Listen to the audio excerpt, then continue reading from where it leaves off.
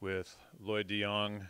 Tonight's episode is continuing on Sharia law, subjugated under Islam, dhimmis, and jizya under Sharia.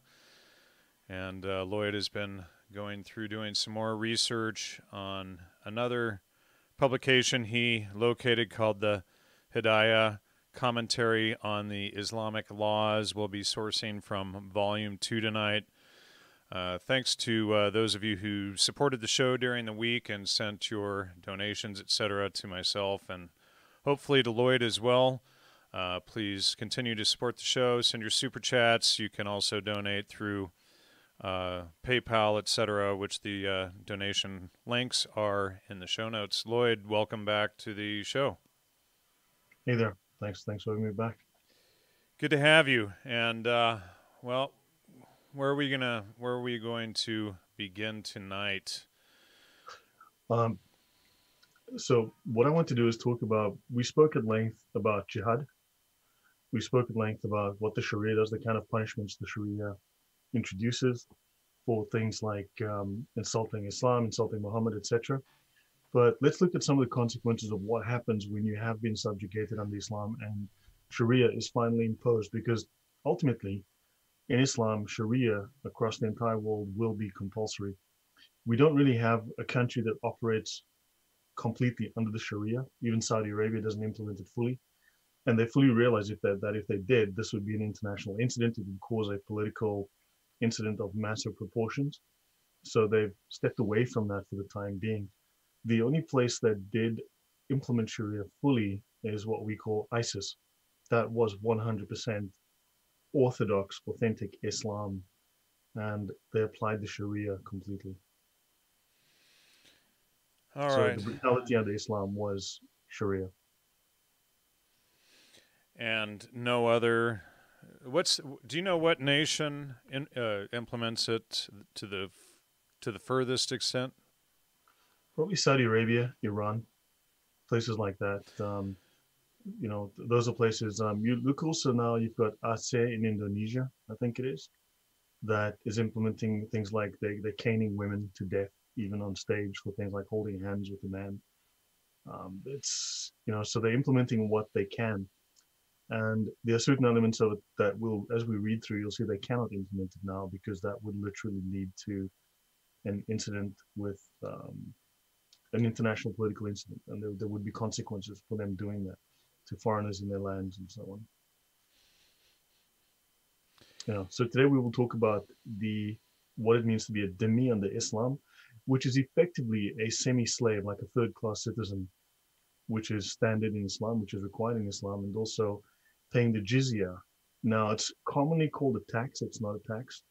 It's commonly called a poll tax as well, or a capitation tax. If you don't pay it, it then becomes a decapitation tax. But the correct translation of jizya in Islam is retribution. And it is paid because it is retribution because you are not supporting the Muslims in their aim, which is the conquest of the world and to place the world under Islam. And therefore you must pay this money in lieu of fighting to establish Islam and to allow them to go and do this task.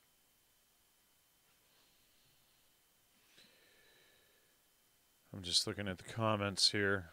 No, nothing going on at the moment. Yeah. So, but any comments or questions from you before we begin? You've seen the notes that I've sent and so on. Yeah, I've got them up in front of me, so we can. Yeah, you would need to. So if you've got the Reliance of the Traveler, should I actually share my screen? Sure. Yeah, you can share. Okay, so let me share my second monitor. Okay, so I'm going to use a handful of books. I'm just going to make one quote out of a book called The Origins of the Islamic State. But mainly, as you see on the screen, I will be utilizing, let's move this so I can see this. I'll be utilizing the Reliance of the Traveler. And if you go to page 524 in the bar, but it will be section. So we'll do a brief look at section 0914. Let me read this. When an adult male is taken captive, we did this last week as well, the Caliph considers the interests of Islam and the Muslims and decides between the prisoner's death, slavery, release without paying anything, or ransoming him. If the prisoner becomes a Muslim, the Caliph can choose any of the four alternatives, then he may not be killed. And one of the other three alternatives is chosen. And it is permissible to cut down enemy's trees. So let's step forward, because that is referred to again in this section. So if you go to chapter 011.0, that is the Book of Justice, chapter 11, section 0, in the Reliance of the Traveler, let's have a quick look in this guide, which is now the Reliance of the Traveler is a summary. It's a single volume document, which is why it became so popular. It's a single volume summary of the Sharia. It's a compilation of all of the very best Sharia manuals. What I'm going to utilize for the bulk of this is I'm going to go through a much, much larger Sharia manual called the Hidayah. And this one has at least 4 volumes, because I've got 4 volumes, and that runs 2,000 to 3,000 pages. This manual runs to, I think, without all the additional stuff that the translator put in, it comes to about 700 to 800 pages. As it is, it runs to about 1,200, but that's with additional things that was added by the translator. One thing we have to note and be careful of is that the translators aren't always entirely faithful. They will leave out entire sections, entire paragraphs. They will mistranslate things, and it seems to be deliberate. And we'll compare some of the things this says with a different Sharia manual, which has been, to my knowledge, translated fairly faithfully. So let's have a look. We're going to have a look at chapter 011, as I said, the non-Muslim subjects of the Islamic State, the people of the Dhimma, the Al-Dhimma. And it says here that a formal agreement of protection is made with citizens who are Jews, Christians, Zoroastrians, and others. Now, Muslims in the comments, you'll always see in defense of, no, we provide protection. Yeah, well, the mafia also provides protection as long as you pay them. And, we protect the Christians. Well, yeah, they will as long as you pay them. And if you don't pay them, yeah, there will be punishment. So I want to make a note, though, so let me read this. So they're allowed to make a contract of protection. This agreement of protection is actually a contract. You sign it. It's called the Dhimma contract, sometimes called the Pact of Umar or Pact of Omar. And if you are people that have had a book, if their religions do not respectively contradict the fundamental basis of Judaism and Christianity, that's Sumerians and Sabians. You don't get those groups anymore. And the Zoroastrians, there are only 400,000 left now, and that's mainly in Iran. So they've been almost wiped out. And any of those who adhere to the religion of Abraham or one of the other prophets, right? Now, such an agreement may not be effective with those who are idol worshippers. Now, the short version of this agreement is that if you want to remain in your ancestral religion, you will sign the Dhimma contract and you will pay them annually a certain amount of money. You will give them a certain tribute, and that money is used to enrich the Muslims and also to conduct its jihad against the rest of the world. Now, I want to note, this is what the author, this little bit here is what the translator has put in. Now, the typical choice is you submit to Islam and you become a Muslim, or you become a dhimmi, or you are killed. Those are the 3 typical choices that you were given. If you're an atheist or someone that doesn't come from a tradition that related to Judaism or Christianity, you don't have the option of being a dhimma. You are generally allowed to either become a Muslim or you are killed. Now, something that could have been a book refers to those like Zoroastrian who have remnants resembling the ancient book. As for the pseudo-scriptures of cults that have appeared since Islam, such as the Sikhs, the Baha'is, the Mormons, Qadianis, etc., they neither are nor could be a book, since the Quran is the final revelation. And we discussed that previously in our first episode. That's in W4. So if you go to W4.0 in the second edition of the Reliance of the Traveler, you'll see that in Appendix W. So now a Dhimma agreement is only valid when the subjects, and they speak of subject peoples, and they don't mean the queen's subjects, they mean the people who are under subjugation. They must follow the rules of Islam, those mentioned below, 011.5, and also those involving public behavior and dress. They have some certain strict rules that you're not allowed to dress better than the Muslims, and there's certain things you may not do. You have to know you're in subjection, and you have to abide by their laws, or there will be punishment. So let's have a look. They must pay the non-Muslim poll tax, the jizya. And this particular Sharia manual, while it's pretty good, it does, as I say, neaten things up a little bit so that it tries to take off some of the sting. Now, notice he says here, the jizya is collected with leniency and politeness. If you read through any other Sharia manual, you won't find this. This is a fiction placed here by the translator. It is not collected with leniency and politeness. The person that it's being collected from has to be treated and such that he feels humiliated. He has to feel humiliated. That is part of the rule. And so this one actually goes here to try to make this nice, and it's actually not the case. Also, they mentioned that there's a minimum of a certain amount of gold per annum, but the maximum is whatever both sides agree upon. Well, you may not have a lot of option in terms of agreeing, right? So non-Muslim subjects are obliged to comply with Islamic rules that pertain to the safety and indemnity, okay? They are distinguished from Muslims in dress, wearing a wide cloth or belt, right, called the Zunnah. Now, as we know, the Grand Mufti of Jerusalem was a good friend of Hitler's. He went and joined the Nazis voluntarily, went to Hitler, joined the Nazis, was made a general, formed the largest Nazi SS division, which was the Islamic division, the Hanjar, and went and enthusiastically slaughtered Jews especially. And it is said that he was the one who several tens of thousands of Serbs as well. Yeah, no, and then also he raised an army in Africa to fight against the Americans, the Brits, and he was very, very enthusiastic to do that. And he was said the Grand Mufti of Jerusalem at the time, and he was the one that is said to have encouraged Hitler to have the Jews wear the patch, the star. He made them do that, and because of the Jewish, because Islam has such a very low view of the Jews and wants to kill them, has to kill them to bring back the end times. So non-Muslims are not greeted with Assalamu alaikum, right? The peace be upon you. They're not greeted that way. And they must keep to the side of the street. Any non-Muslim who is a subject of an Islamic state must keep to the side of the street.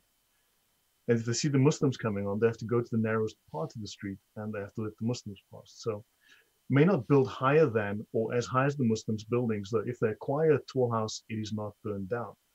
They are forbidden to display wine or pork. They may not ring church bells or recite the Torah or the gospel aloud.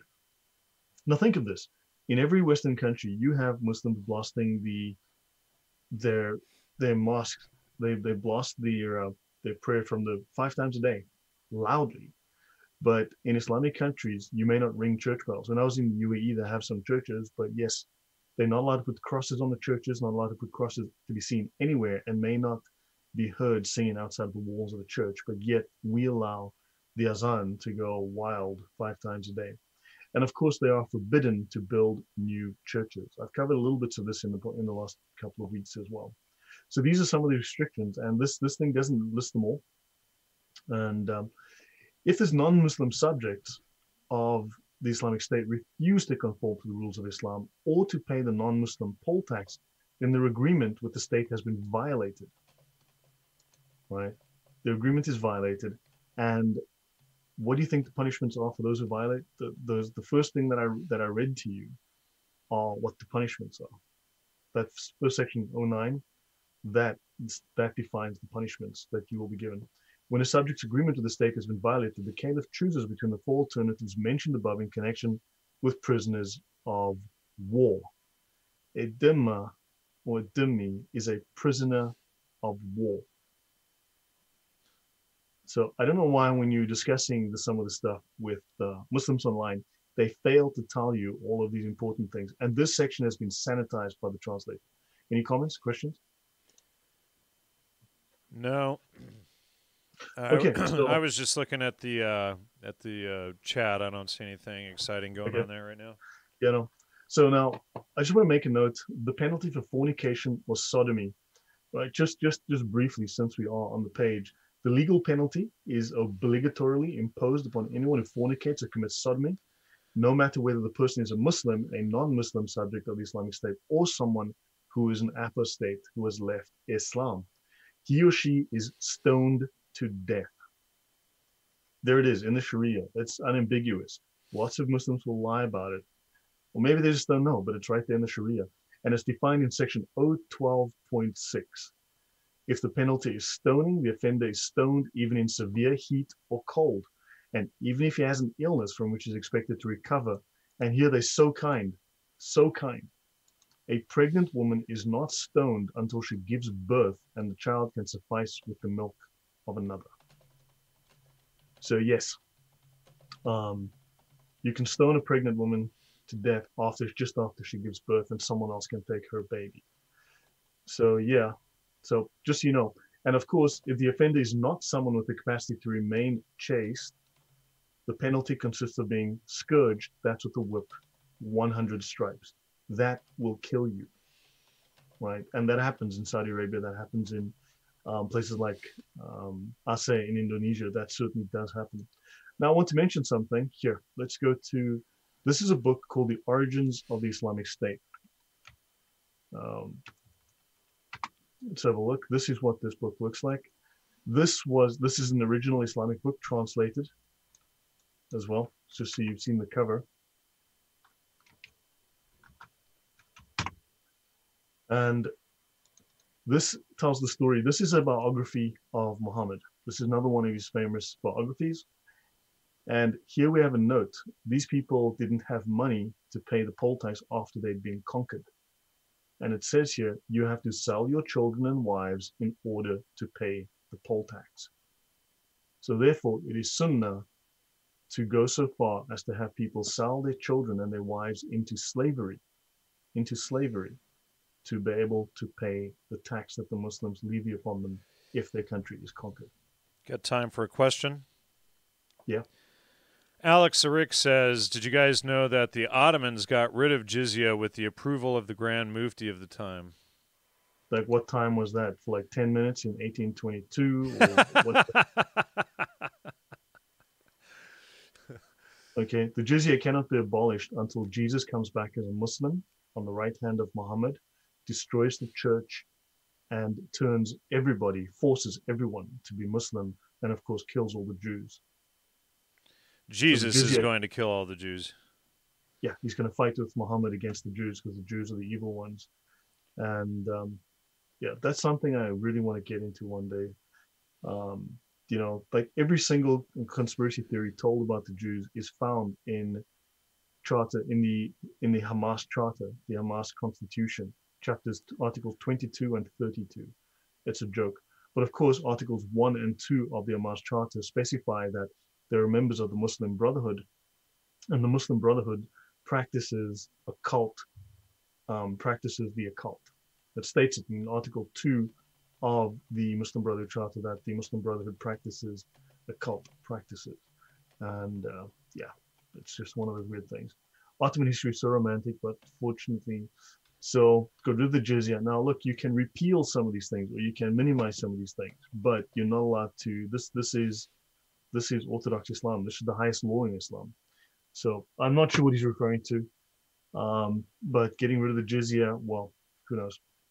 Okay, so this was in effect, and this has been in effect, to sell your children and wives in order to pay the poll tax. I want to mention something. Okay, you've seen this. This is in a different copy of the book, and download a copy. The links are in the description, right? But those are factual. So let's step forward to the Hidayah, which is a very large, several thousand pages worth of commentary on the Sharia laws. Right. So any questions there? No, I was just looking up Alex, who asked that last question, and he is a Mohammedan, so that would kind of explain the misleading question. Yeah, the vagueness. Look, right. I will note that this week I've noticed something incredibly stupid. And I mean, you have to have psychotic levels of lying, or you have to be, I don't know, utterly retarded to say some of the things I've seen.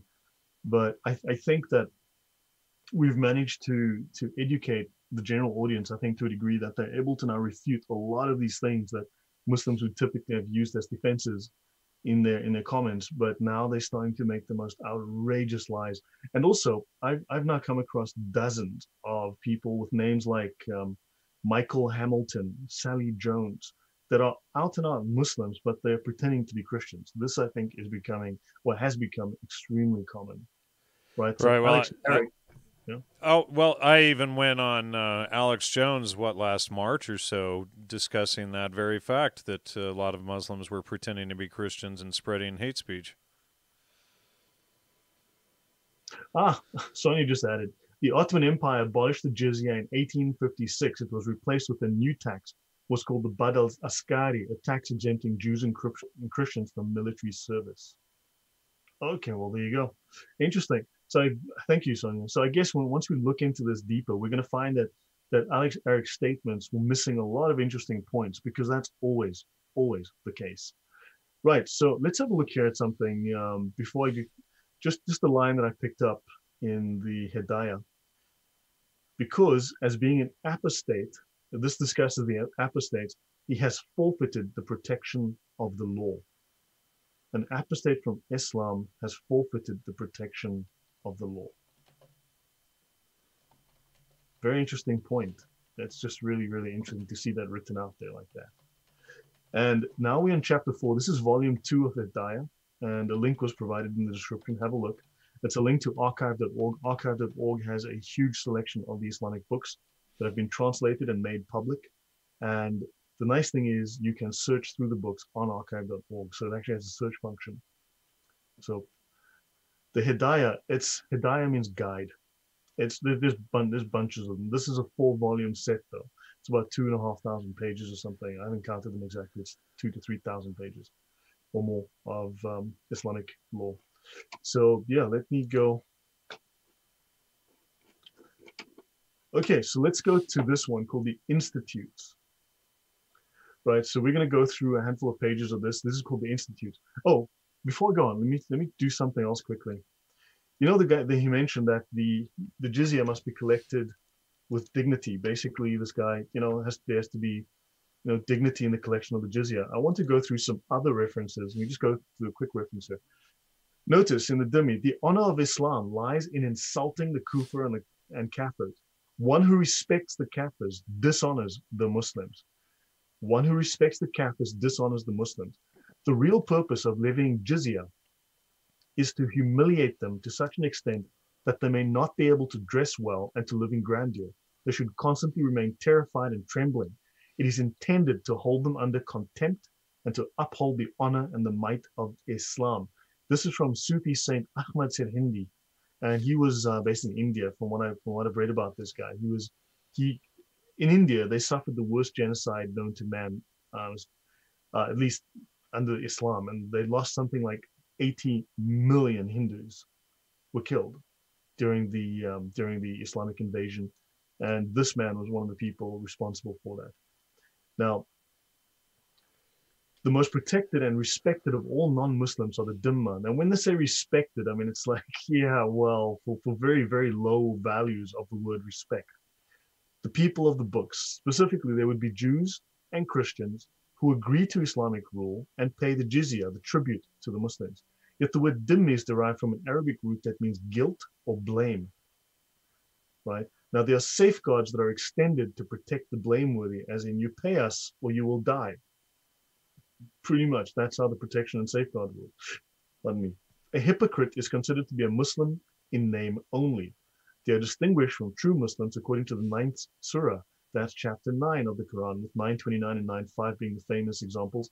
Slay the Jews, slay the unbelievers wherever you find them, and so on. And by an unwillingness, so a hypocrite is someone who shows an unwillingness to fund holy war or to wage holy war. Quran 981, 986, fund, or 9121, fight holy war. So a hypocrite is someone who's unwilling to fight, fund holy war. The Quran says that true believers fight and are ruthless to unbelievers, right? So we are given the jizya, this retribution, as our compensation to the Muslim for allowing them to fight holy war. Now, now we've got Tirmidhi declares that in normal conditions, when Muslims are in power and they are not living as a minority, they are not under any compulsion or subjugation. It is an order for Muslims that they should not give leeway to non-Muslims, and they should not greet them first nor yield the way for them. In other words, the dhimmis must step out of the way of the Muslims. The Muslims must be seen to be superior, right? And notice we have Al-Ghazali. Last week I read through the um, jihad, and it mentioned that the caliph must go on jihad at least once a year. And Ghazali says, yeah, one must go on jihad, e.g., razzias or raids, at least once a year.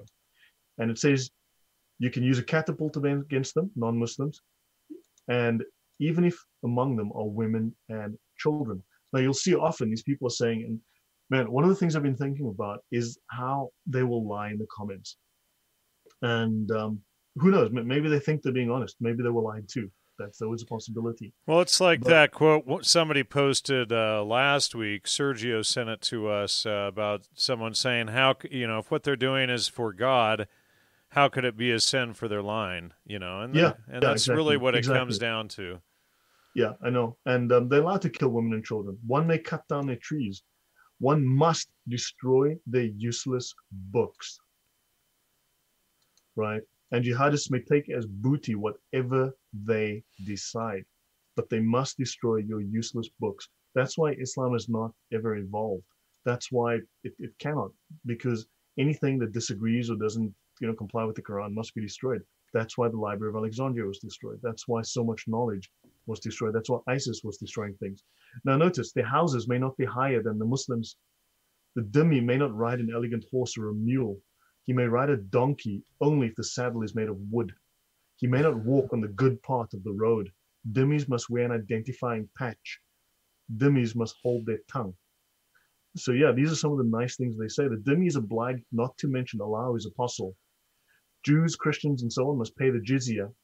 And on offering up the jizya, the dhimmi must hang his head, and that would be in shame, while the official takes hold of his beard, hits the dhimmi on the bone beneath his ear, the mandible.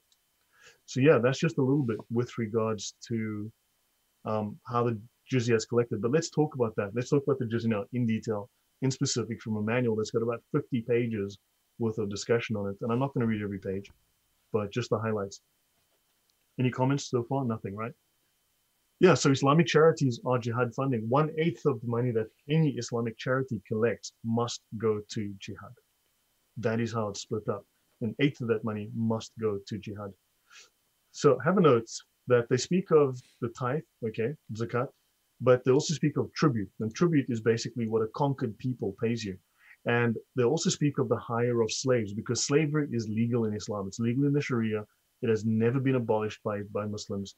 There's never been a Muslim movement to abolish slavery. That was a Christian movement, a specifically Christian Western movement. For instance, America. Now, there's an idiot on YouTube I was talking with, not talking with, but he claims that America has slavery today. Like, sure, whatever, buddy.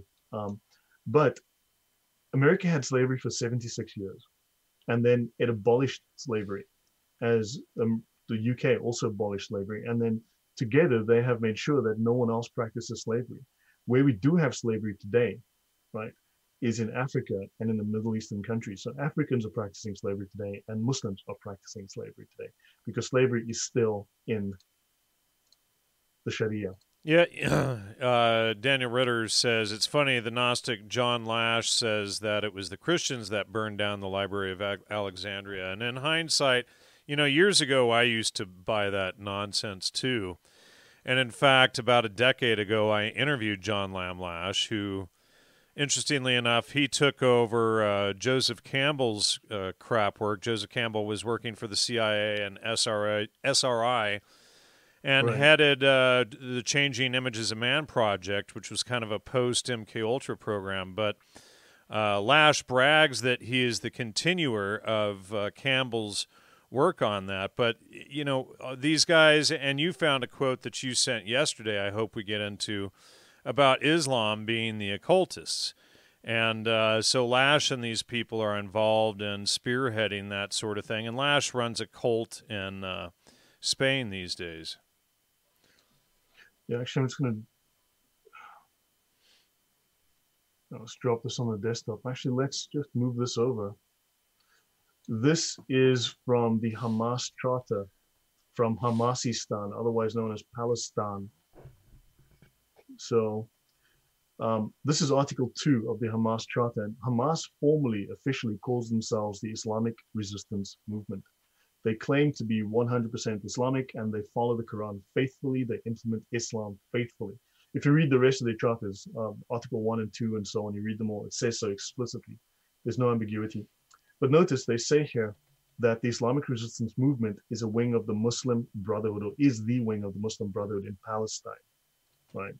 And it says here that the Muslim Brotherhood is characterized, so it's the largest Islamic movement in modern times, but it is also the largest secret society on earth. And it says it is characterized by its deep understanding and accurate comprehension and its complete embrace of all Islamic concepts. So as far as they say here, they are 100% accurate. But notice down the bottom here, it says science of the occult and conversion to Islam. The science of the occult. Now, this is something, if you read through the Sharia, you'll find the words Gnosticism liberally sprinkled throughout the Sharia. It is, so Gnosticism, the occult, is an integral part of Islam. It's an integral part of the Sharia, and generally practiced by its higher echelon, but not known by its lower echelon, because there's 4 levels of understanding within Islam. Again, every one of these claims that these idiots make about the Talmud and about the Jews is something Islam is guilty of, explicitly guilty of. We don't have to jump through hoops to find the stuff in the Islamic text, although they have to lie about the Talmud to try and make that stick. Now, Alex, the Mohammedan said in the What chat, about the letter of Baghdadi? Right. And looking it up, it says, looking it up very quickly, it says, letter in support of the end of modern slavery initiative act. That'll be nice. Show us the Sharia where the Sharia abolishes slavery, because, dude, it's everywhere. It is so, yeah, and it was a letter of these people supporting the end of slavery. It didn't end slavery. Who says it wasn't a propaganda document specifically to mislead stupid Westerners who don't know this stuff? Right. These troubling things on the Sharia has evolved. The Ijma cannot be evolved, Alex. Thank you. Please don't lie to us. Okay? He just admitted his own false argument. The Sharia has evolved. No, it cannot. No, the Ijma, the consensus of the Muslims, is closed. Unfortunately, the old scholars made this, and this is what it is. The only change that can be made to the Sharia is to add something new that is 100% in alignment with the Quran and with the consensus, right, with the Sharia, effectively, to deal with a new situation that evolves. Like, let's say, I don't know, cell phones, for argument's sake, some new technology. But you may not introduce anything. And that can only be done by the major scholars. But in the Sharia, slavery is all over these books. We're not here to talk about slavery today specifically, but the rules on slavery are, man, you'll find them. The whole chapters on slavery here. The Reliance of the Traveler, that translator, Keller, removed the chapter on slavery, stripped it out.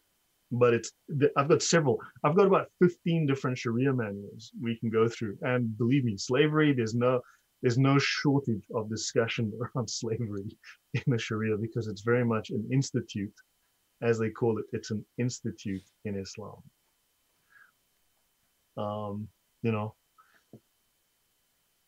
Yeah. Okay, so let's go on. So anyway, so they speak of the hire of slaves, right? If someone can tell me when specifically in the Sharia this was made consensus and made also. The science is settled. We have a consensus. No, science is not based on consensus, based on fact, based on truth, based on research, observation, and conformance with reality. Consensus, if you look up the word consensus within the Sharia, it is everywhere. Consensus is an Islamic thing. It's very much an Islamic thing, right? And one day I should really just go through and just explain how every single thing that the Muslims accuse the Jews of, they are themselves entirely unambiguously guilty of, right? Explicitly within their writings. And of course, they have to tie the Talmud into knots to try and make it say what they claim it says, which it doesn't say. And man, but yeah, but you people that all of these like Arab Green, Riyad Dawson, and other people that Jussie Fats, handsome twat. These people are okay with it as long as the Muslims do it. It's fine. But yeah, Right. sure. Yeah. They have to make up the stuff about everything being Judaism and Zionism, but they are 100% perfectly okay with all of this stuff being openly and easily available in Islamic texts. And Yeah, if you yeah. expose the Islamic texts, you are a traitor, you're a Jew, you're a You're a sellout, bigot. You're a bigot. you're a bigot. I read from these texts. I've been man just reading from the out of these books. And And by the way, we yeah, attacked them. They didn't attack us. they swarmed us with hundreds of trolls. Right, and they'll actually claim in their idiotic videos that we attacked them, not the other way around. Yeah, Alex. Sorry. Go ahead. Whatever. I mean, Alex Newman. I lived in Dubai for 11 years. I spent 11 years of my life there. I know Dubai. I flew in out of that place 200 times or more. I don't know. I've Well, been to. that's what he's saying. He says that the airport security in Dubai is slaves. Yeah, I used to work for Emirates Group Security, which was part of Emirates Group. So yeah, long story, but yeah, I know the Middle East very well. I've traveled all across the Middle East. Okay, let's see. So they speak of now in the language of the law, it denotes any established I don't know, import exacted as a tax upon land or upon the persons of dhimmis or zimmis. Here they call it zimmis because of the, I think it's called the ta in Arabic. Some say dhimmi, dhimmi. So we just, in English, it's just normally just made dhimmi, anglicized as dhimmi, which last is termed jizya or capitation tax. So you have a tax upon land and you also have a tax upon people. So if you're a farmer and your land's been conquered, you've got to take half your produce and pay it to the Muslims as tax. Okay, so wait, I want to, give me 1 second. I just realized now, I need to get a couple of documents. So let me just bring those up.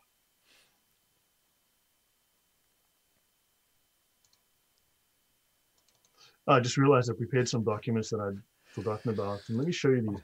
I want to mention this. Hey, Lloyd, it's Taqiyya Tuesday at Taqiyya Bell. Okay, have a look here.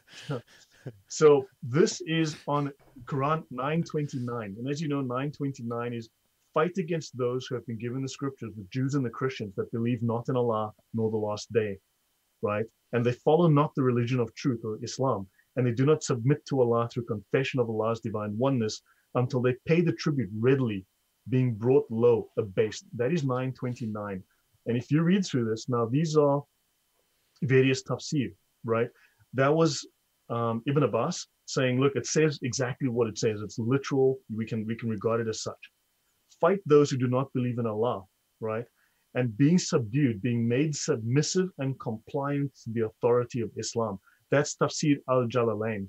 Again, one of the major tafsir authors, right? Or tafsir collections. So they must pay the jizya tribute, the annual tax imposed upon them readily. They must pay it readily, compliantly, by their own hands, being subdued, being made submissive. So the tafsir are all of the word literally means interpretation, and it is how verses of the Quran are interpreted by the major scholars. These interpretations were collected, compiled, and made it into the Sharia. Right? The Sharia is now the ultimate sacred law of Islam. And again, so the Muslims are pure in religion and person. They must expel the idolaters who are filthy in the religious sense from the mosque, right? Idolaters were no longer allowed to go near the mosque. The mushrikun, that's us basically, are impure. Now people waffle on about, look what the Jews say. Look, we've had a reformation. The Jews have had their reformation. Islam was reformed in the 12th century, and this is the Reformation. Non-Muslims are impure. Unless it was a servant to one of the people of the Dhimma, Umar wrote to his governors to prevent Jews and Christians from entering the mosques of Muslims, and he followed his order with the last statement. So there we go. Verily the mushrikun are impure. This ayah indicates that idolaters are impure and the believers are pure, the best of people. Why? Because the non-Muslims are the worst of beasts, the worst of creatures, the worst of creations. the evil of the wilderness. That's how the translations are done. And the believers are pure. The Muslims are pure. The believer does not become impure, no matter what he does. If you fear poverty, now this is interesting. If you fear poverty, Allah will enrich you out of His bounty. That bounty is the jizya that is levied upon non-Muslims that were conquered by the Muslims. If you fear poverty, Allah will enrich you from other resources and feel themselves subdued. This means this will be your compensation for the closed markets that you feared would result. Therefore, Allah compensates them for the losses they incurred because they severed ties with idolaters by the jizya they earned from the people of the book. Allah compensates Muslims for their losses by the amount of jizya that they took from the people of the Dhimma, the order to fight the people of the scriptures until they give the jizya. This is done purely to enrich Muslims. Fight against those who believe not in Allah, the people of the scripture, until they pay the jizya with willing submission and feel themselves subdued, humiliated, subjugated. When people of the scripture disbelieved in Muhammad, they had no beneficial faith in any messenger or what the messengers brought. Rather, they followed their religions because this conformed with their ideas, their lust, and the ways of their forefathers, not because they are Allah's law and religion. Had they been true believers in their religions, their faith would have directed them to believe in Muhammad. So this, yeah. Well, yeah, you have to go around and murder people. Those are some of the perks that come with Islam, that you just have to ditch your old religion and living in Logos and just follow murder. Yeah, and it says all the prophets. Now, if you read, man, if I go through the manuals that the children learn from the age of 5 in the madrasas, I want to scream, man, because the nonsense they teach those kids in those manuals. Because all the prophets gave the good news of Muhammad's advent. So Jesus was a prophet of Muhammad, right? A prophet foretelling about Muhammad, and commanded them to obey and follow Muhammad. So all the biblical prophets were all, Abraham and everybody, Moses, the works, were all foretelling the arrival of Muhammad. When Muhammad was sent, they disbelieved in him, though he is the mightiest of all messengers. They do not follow the religion of the earlier prophets because these religions came from Allah. So they're saying that all of these people were Muslims. Every single person in the Bible was a Muslim, all these prophets, but they didn't follow these religions that came from them because these suit their desires and their lusts. So they corrupted them and followed other religions like Christianity because these suit their desires and their lusts. Fight against those. Okay, this honorable ayah was revealed with the order to fight the people of the book. After the pagans were defeated, the people entered Allah's religion in large numbers, and the Arabian Peninsula was secured under the Muslims' control. Allah commanded His messenger to fight the people of the scriptures, the Jews and Christians, on the 9th year of Hijrah, and prepared His army to fight the Romans and called the people to jihad. Gather forces. He collected an army. Paying jizya is a sign of kufr and disgrace.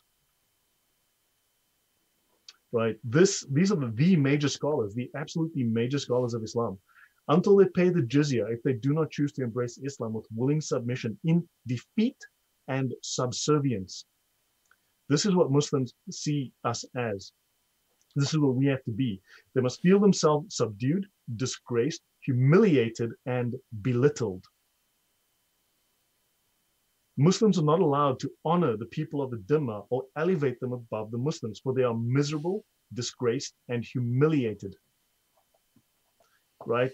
And the Prophet said, if you meet any of them, right, do not initiate the greeting, the salam to the Jews and Christians. If you meet them on the road, force them to its narrowest way, narrowest alley. And with Christians, ensure their continued humiliation, degradation, and disgrace. So Muslims must ensure our continued humiliation, degradation, and disgrace. When you, Muslims, came to us, we requested safety for ourselves, our children, our property, and the followers of our religion. We made a condition on ourselves, that's the pact of the Ummah or Dhimma, the contract, that we will neither erect in our areas a monastery, a church, or a sanctuary for a monk, nor restore any place of worship that needs restoration. Those Muslims who come as guests will enjoy boarding and food for 3 days. We will move from the places we sit if they choose to sit in them. So if you're sitting somewhere, then the Muslims want to sit there, you got to move. We will refrain from erecting crosses at the outside of our churches. We will not sound the bells in our churches or buy servants who were captured by Muslims. So how can you capture? Well, yeah, Muslims were capturing slaves. There you go. These are the conditions that we set against ourselves and the followers of our religion in return for safety and protection. For the protection of the Muslims, you have to be disgraced, humiliated, subservient, and be treated like dirt. That is the kind of protection that the Muslims give the Christians. When they talk about their famous protection, you're allowed to do with us what you are allowed of people of defiance and rebellion if we refuse to obey. And we saw kill them, sell them into slavery, and so on. And then the last stuff here, Christians and Jews were guilty of shirk. Their profession of belief in Allah was meaningless. In other words, our religions or our belief in God and so on is utterly meaningless to the Muslims. They did not really believe in the hereafter, in spite of the fact that they believed in resurrection. So the Jews and the Christians have polluted their faith. So when people say the Bible is corrupted, well, yeah, are you a Muslim? Because that's what the Muslims are saying. You must be a Muslim if you believe their propaganda. The second reason why jihad should be waged against the Jews and the Christians is that they did not adopt the law sent down by Allah through Muhammad. This is the aim of jihad with the Jews and the Christians, that we adopt the law sent down by Allah through Muhammad. In other words, that we become Muslims. This is the aim of jihad. So, but hold on. Then he goes on. But the aim is not to force them to become Muslims and adopt the Islamic way of life. They should be forced to pay jizya in order to put an end to their independence and supremacy. They should not remain rulers and sovereigns in the land. These powers must be taken from them by the followers of Islam, who should assume sovereignty and lead others towards the right way, while they should become their subjects and pay jizya. Jizya is paid by those non-Muslims who live as dhimmis in an Islamic state in exchange for security and protection. They willingly become the subjects of the Muslims who perform the duty of the vice-regents of Allah on earth. At first, this command applied only to Jews and Christians. Then the Prophet himself said the Zoroastrians too, and so on, and unanimously applied this rule to all non-Muslim nations outside Arabia. It applies to everybody. Sharia law applies to you if you're an Eskimo living at the North Pole.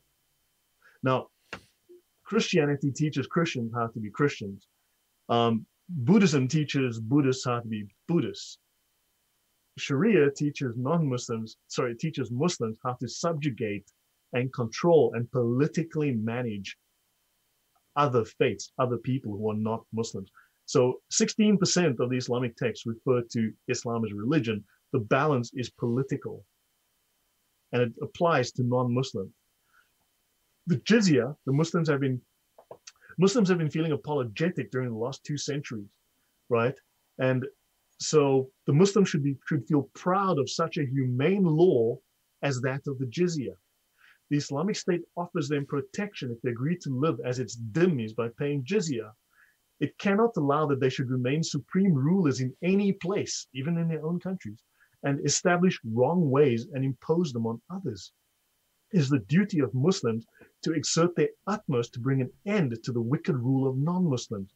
Jizya is the price of freedom, which in following their erroneous ways, and it is a yearly reminder to them that they have been deprived of the honor of paying zakat in the way of Allah. They are forced to pay jizya instead as a price of following their ways of error. That is the tafsir. Alex, what do you say about what is it? Alex Eric, right? What's he got to say now, right? So yeah. He's a little bit quiet there. He's out at Takia Bell. Yeah.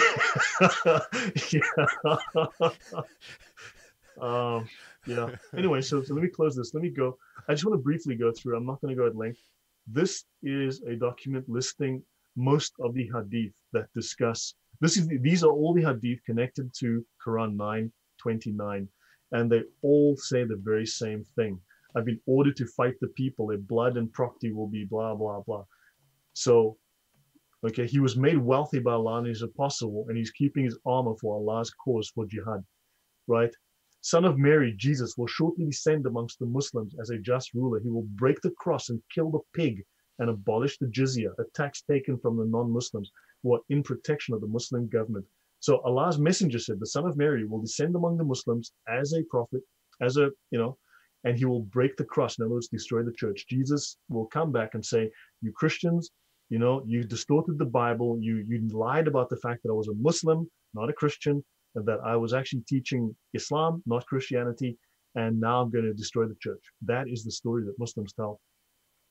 The people of Khaybar, they would have half the fruits vegetation of the land they cultivated. So for farmers, these are Jews they're referring to here. These people were farmers and they took half of their produce every year from their land. And this was given as a tribute to the Muslims. I would have distributed distributed the land of Khaybar. So, yeah, if you go to QuranX, the QURANX site, go to 929, verse 9, and click on the Hadith button, and you will see all of that, okay? He who fights that Allah's word, i.e. Islam, should be superior, fights in Allah's cause. So this is all the verses related to jizya, related to domination and subjugation of non-Muslims, okay? So yeah, this is all of that. And it talks just about conquering. It's just line after line after line, right? So it says here they have to provide for them. It is the livestock of the jizya, or it is from the livestock of the jizya. But I thought that was only Jews that called non-Jews. Yeah, no. Well, in livestock. this case, yeah, they can take livestock. Yeah, this is stuff they're stealing basically from non-Muslims. I see. Okay. Yeah. So jizya is imposed on the people of the book to humble them, right? And it says, if they refuse to accept Islam, demand the jizya. When you lay siege to a fort and the besieged appeal to you for protection, do not accord them. Now watch, this is very interesting. If the Muslims make war on you, right, as they're required to, now it says, when you lay siege to a fort and the besieged people appeal to you for protection, do not accord them the guarantee of Allah and his prophet. Do not swear in the name of Allah or Muhammad. Give them your own guarantee and the guarantee of your companions, for it is a lesser sin that the security given by you or your companions be disregarded. In other words, you break your promise. You break the treaty, and that the security granted in the name of Allah be violated. So in other words, they can say, look, we'll surrender if you let us go, if you let us leave. And you can say, yeah, sure, I'll give you my word. And then you can kill them once they open the gates, because it's your word you're breaking and not the promise of Allah. Do not let them come out in accordance with his command, Allah, but do set your own command, for you do not know whether or not you'll be able to carry out Allah's behest with regard to them. In other words, you can lie for Islam. You can lie. There's further confirmation of that, right? And he says here, Hizam happened to pass by people, the farmers of Syria, who had been made to stand in the sun. They have been detained for jizya. And they speak of Bahrain. So that's it. Just wanted to mention that. So there's plenty of corroboration from the major sources. So I should get on with this. So we should be like 20 minutes, half an hour at most, I think, on this. Any comments so far, questions, anything? I'm looking in the chat. I don't see anything too exciting. Folks, throw up your super Robert chats. Zabitsky, I don't know. Robert, the largest voting bloc in the UN is the OIC, the Organization of Islamic Conference. The Muslims are the largest single voting bloc in the UN. They control the UN, and they've been using the UN to pass a number of blasphemy laws. Yeah, notice how many false, stupid, completely irrelevant UN, what do they call them, resolutions have been passed against Israel. But have you seen any passed against Saudi Arabia, Pakistan, Iran? Like almost zero? Because they can do anything. They can get away with literally anything. They could murder, and they do, people in the streets, and like the UN won't say boo. Anyway, moving on. Let's just move here. So now we're looking at the Hidayah, and it says, we are enjoined to make war upon the infidels of Arabia till they embrace the faith. Okay, and then he speaks of they subdued Iraq and they imposed tribute on the inhabitants and imposed tribute on the people of Syria. The Imam, whenever he subdues a territory by force of arms, imposes tribute upon their land and capitation tax upon their person. So you're double taxed. You're taxed on your property and you're taxed on your head as well. That's what the capitation tax means. It's a poll tax, it means a head tax, a tax on your head. Lands which the Imam subdues by force of arms are subject to tribute. Necessity that something be imposed and deducted from the subsistence of infidels. Okay? Tribute is the most suitable to their situation, as it bears the construction of a punishment. This is a punishment, right? It is a sort of hardship, a tax upon tribute land being due, or from farmers, even though the farmer has not cultivated it. If you own land, you owe money, even though you've not cultivated, made crops, and sold them. Now, they mentioned that Mecca, the Prophet, conquered that territory.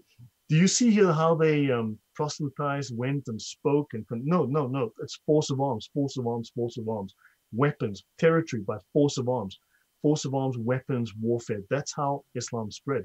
But if you read through the various Islamic books, I mean, good grief, the Muqaddimah by Ibn Khaldun, the Sirah, good grief, it's only warfare. There is no one that converts by way of being spoken to nicely. It's all at the point of the sword.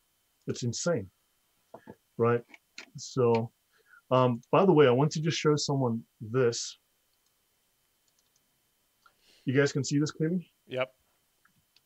Let me just max the screen. Okay, so have a look here. This is from the life of Muhammad, the Sirat Rasul Allah, right?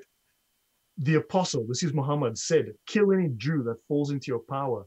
Thereupon Muhayyisa bin Masud leapt upon Ibn Sunayna, a Jewish merchant with whom they had social and business relations, and he killed him.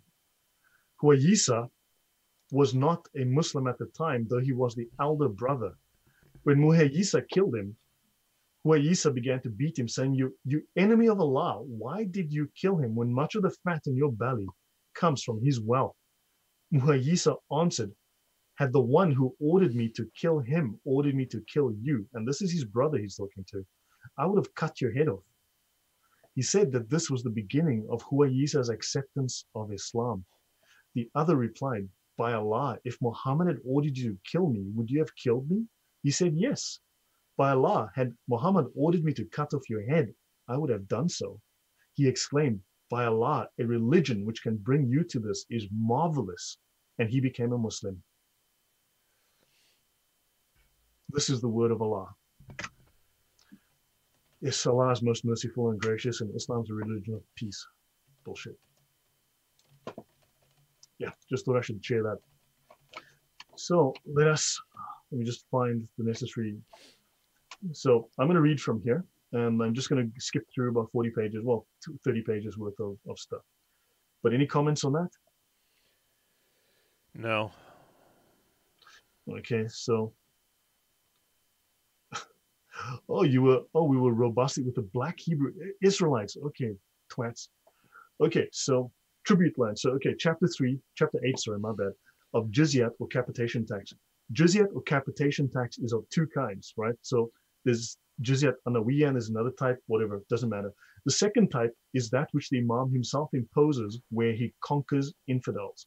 So all of that lovely money that those non-immigrants, those non-refugees are getting in London and getting in all these places they come and they get given welfare, that's jizya. You're paying them jizya, right? That's what they come for. That welfare that in Norway, Sweden, and all those wonderful places that they're bankrupting, that's jizya. Capitation tax, yeah, no, exactly. That's what they, because remember, we're not supposed to. Now it makes sense. Total sense. Yeah. Capitation tax is due only in lieu of destruction. And by destruction, they mean death. So you have a choice, capitation tax or death. So they would rather have your money because then they can fund themselves with nice houses, and also they can then further spread the Islam by war. Capitation tax serves as an aid to the troops, right? So it's used to fund jihad. Capitation tax is due in lieu of assistance with person and property. In other words, because you're not fighting in jihad, because you're not providing resources for them to go fight jihad, therefore you pay the jizya instead. Capitation tax is to be imposed, because this is mentioned in the Quran, 929, and it's literal. It is imposed as a return from the mercy and forbearance shown by the Muslims, in this case, the Muslimans. This is a very old book. So as a mercy to you, as forbearance, they humiliate you, subjugate you, and make you pay money. And it is a substitute for that destruction which is due upon infidels. So in other words, infidels should be killed. But as a substitute, the mercy is that they just take your money instead. That's so kind. Namely, that assistance which every subject of the Muslim government is by the law enjoined to afford towards carrying on towards carrying on the enjoined war with infidels. So every Muslim pays zakat. That zakat must go towards the war enjoined with the infidels. So because the non-Muslim doesn't do that, he's then paying the jizya instead, which allows them to continue doing that. So, I mean, this is very clear. The Sharia is extremely clear on this point. If a Muslim army subdue infidel territory before any capitation tax be established, the inhabitants, together with their wives and their children, are all plunder. In other words, if they've conquered territory, everyone are slaves. They're plunder, they are war booty, and the property of the state, as it is lawful to reduce to slavery all infidels. It is lawful to reduce to slavery all infidels. Yeah, so I don't know, that is blunt. I think it's pretty obvious. Yep. Valina says, would capitation tax be considered people? Considering people as non-humans, walking cadavers to be? Well, not exactly, but I mean, I've just answered it, I think, with what I've said here, right? You're a resource meant to fund the wealth of Muslims and also their war to spread Islam. Their infidelity, now your infidelity towards God, right, is also an atrocious, or Allah in this case. The infidelity is also an atrocious nature because they have apostatized. And after having been led into the way of the faith and made acquainted with its excellence, they must embrace the faith or be put to death. Awesome stuff. Now they're speaking of idolaters here, right? Apostates. Shafi holds that it is lawful to make slaves of the idolaters of Arabia. So this is precedence that was set back in the day. And this precedence obviously spread because the precedent has been set, becomes a legal precedent, and now it applies forward to everyone and anyone. Okay? So, and upon being conquered, they become public property. So in Islamic law, if you become conquered, you become public property. If a Muslim army conquers the idolaters of Arabia or apostates, their wives and children are plunder. That is, they become property of the state. Siddiq made slaves of the women and children of the blah blah tribe when they apostatized and divided those slaves among the troops. Oh wow, sex slaves, and oh wow, awesome stuff. And slew such of the men as did not return to the faith for the reasons before assigned. So yeah, looks like you make slaves and you kill them, and there you go. The term apostate applies not only to individuals, but also to whole tribes. So, well, they can do groups of people, and so masses are also fine. Capitation tax is a substitute for destruction. And with respect to us, it is a substitute for aid in the wars of the faith. Jihad is a war for the faith. It's holy war, right? If you read through, I've got about 9 different Islamic dictionaries, right, which are academic level, which are used in university. These are the best academic level ones. Every single one of them calls jihad a holy war. Every single one. I don't know why Muslims don't quote us out of those books. I don't know why they don't use these authoritative books as well. You know? Right, yeah. Capitation tax may be imposed upon those where they are capable of labor. Labor camps. I wonder where that idea started. A monk is not to be destroyed where he does not mix with mankind. Oh, so that's nice. Monks are not to be killed, right? Christian monks are not to be killed where they do not mix with mankind. Capitation tax with respect to them would be for the purpose of warding off their death. Awesome. So you do not kill monks when they don't mix with mankind, but they must still pay capitation tax. And if they didn't, they would be killed. Like the old monasteries of Matoia, Greece, etc. Yeah. Let's go through. Likewise, capitation tax, which is the consideration for protection of his person, right? Secondly, capitation tax is a species of punishment inflicted upon infidels on account of their infidelity, whence it is termed jizya, which is derived from jizya, meaning retribution. Jennifer Lindsay, yes, like Hitler. Hitler. We've already exposed how the Nazi Party or the National German or the National Socialist German Workers' Party was created and founded by Baron von Sabotendorf, who was a Muslim and worked with Islam. Yes, you're correct. And a number of the Nazis converted to Islam after the war. There's a number of them that actually did Here, convert after the trial. let me show. We showed some of these images in the past, but let me see if I can bring some up on the screen here, just so folks can see this. But here you go. Here's Hitler with the Grand Mufti of Jerusalem. We have several videos of them praying too, but here is. Oh, sorry, it just keeps flipping screens. There's the Grand Mufti being saluted. Here's the Waffen SS 13th. Did it again. 13th Hanjar Division, all praying. That's down in Bosnia. That was the faction that killed tens of thousands of Serbs and Jews, etc. But there you go. Yeah, and this man is Yasser Arafat's uncle. So the Grand Mufti, this guy here, the Nazi, and these are his Nazi troops. He was Yasser Arafat's uncle. That people don't realize. Then Yasser Arafat established the PLO, the Palestine Liberation Organization, and a number of senior Nazi officials. But that's a discussion for another day. I collected the notes. I was looking through various books today. They actually converted to Islam. So the tax that these Muslims are levying for protection is a punishment. So I hope Muslims will finally start to say, yes, this is the fact, this is the truth, this is how it is, rather than saying, but we protect the Christians. No, yeah. The mafia also protect the people who live in their territory. The protection money. That's all it is. It's just protection money, like a gang, right? And so again, capitation tax is a sort of punishment inflicted upon infidels for their obstinacy in infidelity. So it's punishment. It must be exacted in a mortifying and humiliating manner. So I've got about, we won't be that long, so I should be another 20 minutes or so and done. All right. It must be exacted in a mortifying and humiliating manner. According to one tradition, the collector is to seize him by the throat.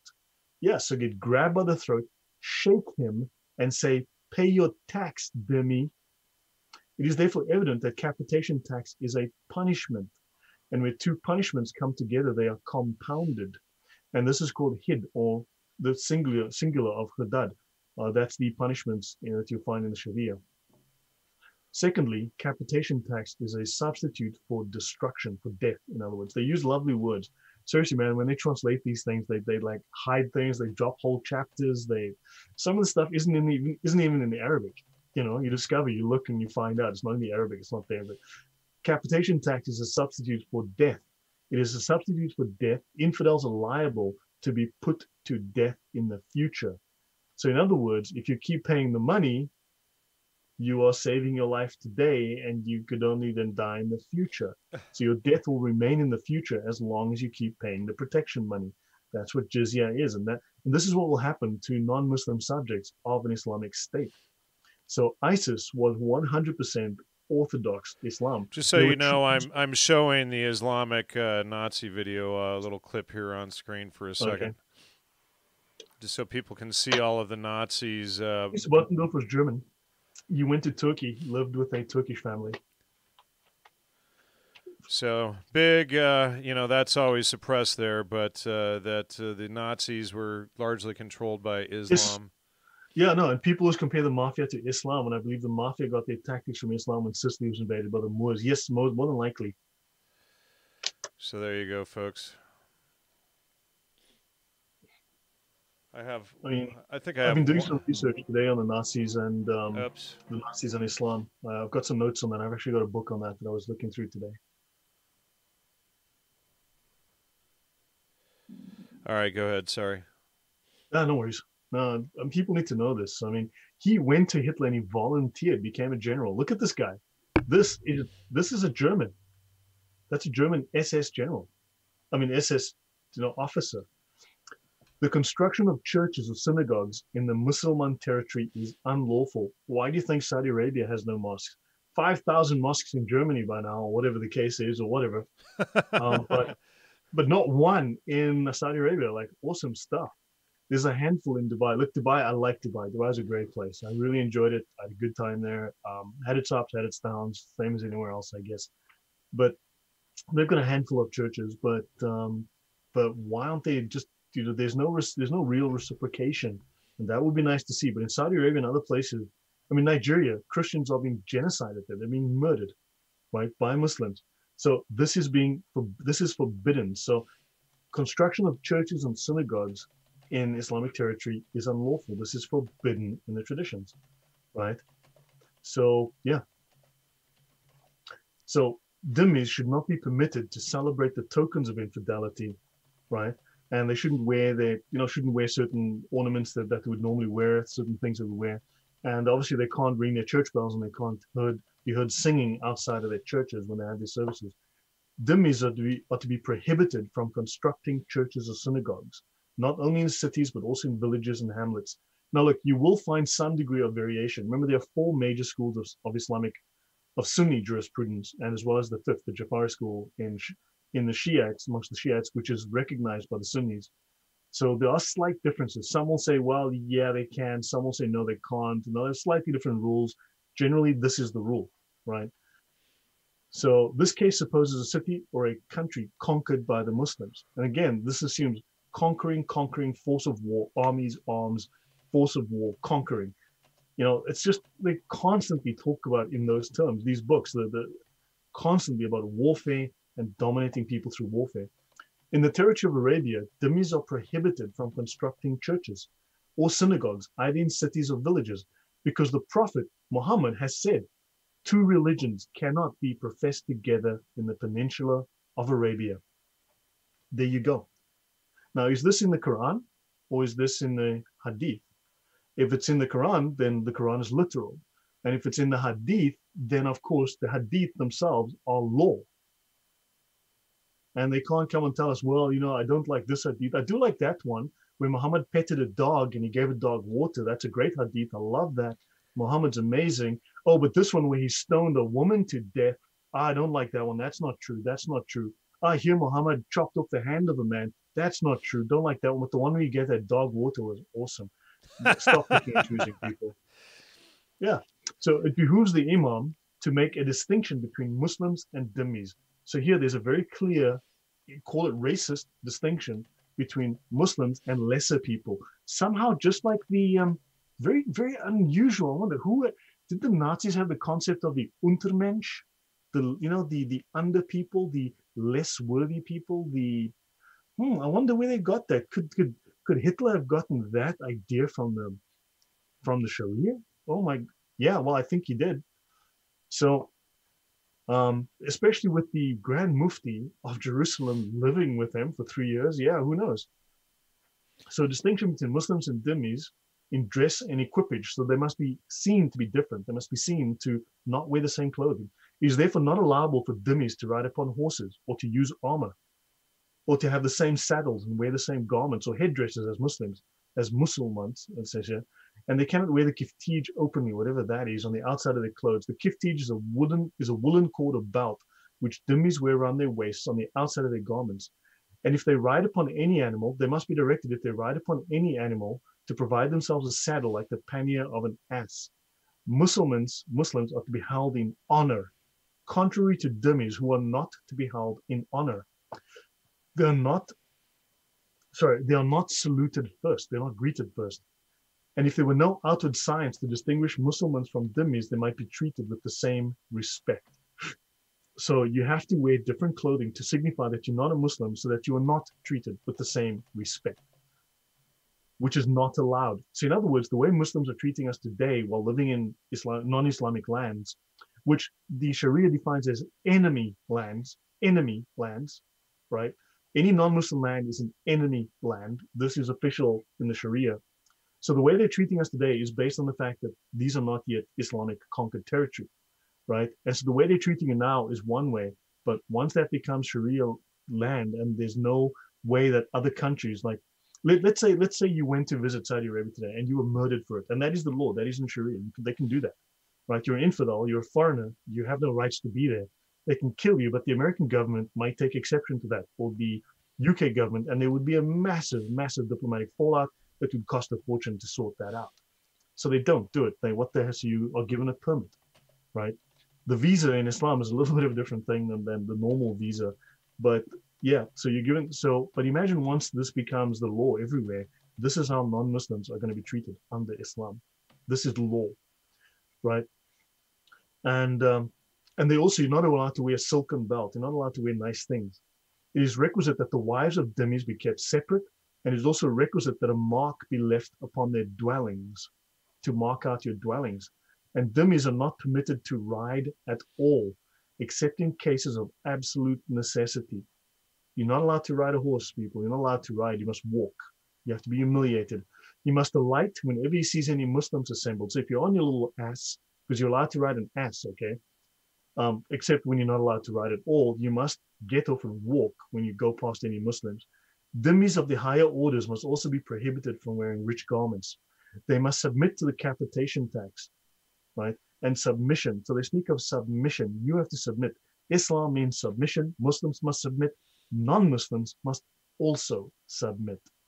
The contract of subjection, and there we go. This is the contract that you sign. You literally become, once they've conquered the territory, right? They might make you sign a literal piece of paper with your contract, right? But by default, when that land was conquered, you are assumed to be a dhimmi, and the contract of subjection, right, is merely a substitute for belief. So because you don't believe, you are subject to a contract of subjection. Could you just look up the meaning of subjection, please, Jan? The meaning of the word subjection? This, sure. And while I'm looking this up, you can answer to Andrew McGinnis, who's just stunned. He thinks we're doing a psyop by showing actual Islamic text because he's caught up in the scary Nice Zionist AIPAC thing that we already exposed, 8-9 months ago, by showing their actual economic influence and everything. These Come on, people Andrew are... McGinnis is a Muslim called Babu Prick. I think that was a character in the most recent Star Wars movie, Babu Prick. And come on, dude, I'm reading straight out of the Sharia. Of course, you're a Muslim. You need to defend your Sharia. But I didn't write this. This is Islamic law. This is the law in Islam. This is what will happen if non-Muslims are finally made into dhimmis. Well, see, that's the official approved narrative, that you bash the Jews and everything is okay, and then Robert Debicki and Andrew McGinnis, oh well, look over there, ignore the scary Jews. 14 million Jews worldwide against 1.8 billion Muslims, and we're actually. It's a psyop because we're showing the actual text on screen that anyone with an 85 plus IQ can fact check. But if you can't, Robert and Andrew, that's your own problem. But it's not a distraction. Just do some fact checking. We've done, 24, 25 shows now exposing this. So go through the whole series and fact check and, show it wrong. And we did, four shows? Word for word. Well, I was just going to say we did 4 shows also looking at the claims against Zionism, against AIPAC, against the USS Liberty. We went through all of that stuff. Why don't you guys debunk those shows and show us how it's wrong? But you guys repeat the same dumb crap that Ryan Dawson and Adam Green and the GDL and these frauds spew at you. Arab Green. Let's get his name right. Here's subjection on screen here. The act, state, or fact of exercising lordship, control, dominion, domination, etc. Under domination or dominion or control of a superior power. Yeah. So there you go. There's subjection. So you're under the dominion of a superior power, and that's precisely what they want. So, and that is what this is all about. Okay, that is entirely what this is about. Let me just show this for a moment. Let me see if I can make this larger. No, I can't. So this is the term deen. Islam is a deen. It is not a religion. Islam doesn't even call itself a religion. It calls itself a deen. Religion is one tiny aspect. Okay, religion is one tiny aspect of the deen. It says here, the deen is one of the most significant terms in the Quran. Okay, and it is popularly translated as religion, but its scope is in fact much greater than the term religion can offer. The first meaning is subjugation or dominance, administrative or legislative authority, to put pressure or to be obedient, or using power to enslave or to make one obedient. In Arabic, Dantuhum Fadanu means I subjugated them, so they obeyed me. Also, Dantuhu means I ruled or governed upon him. The word Dayan is used to indicate a person who dominates and rules over a state, a nation, or a tribe. That is the first meaning of the word deen. The second meaning is obedience and bondage. Bondage would mean slavery. Subordination and domination by someone and bearing humiliation under subjugation and power of others. As stated, Dantum Fadanu means I subjugated them, so they obeyed me. The obedient tribe is called blah, blah, blah. Here, al-Din does not mean religion, but it means obedience. The third meaning, the third meaning is rules, regulations, ideology, doctrine, custom, tradition, or religion. And finally, the fourth meaning is reward, repayment, justice, and accountability. Notice religion is just one tiny, tiny part of Islam. It's roughly, at best, about 14%. About 14% of Islam is religion. The balance is, as you've seen, subjugation, dominance, and so on. Yeah, make of that what you will. That's what it is. So who was this twat now again? Andrew McInnes. Good show of stupidity, dude. Now carry on so we can laugh at you. It's nice to have a clown on the stage. Always good to have someone to laugh at, you know. The next one is "You're so serious." You know, you're so serious. At least I'm not a gatekeeper. And look, we're on his channel here, and he's got Zionist effect. You know, the typical dumb disinfo stuff that we've spent the last year debunking. What an idiot! I mean, this is Islamic law. Now, this does not exist within the Jewish law. It certainly doesn't.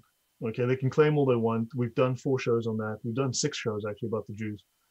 At least I'm not a gatekeeper. How is it that these people are so dumb? They think showing actual primary text that anyone can fact check is gatekeeping. What does he say? Study that fake ideology, not to religion. What does Robert Dubitsky mean? Robert, can you explain that?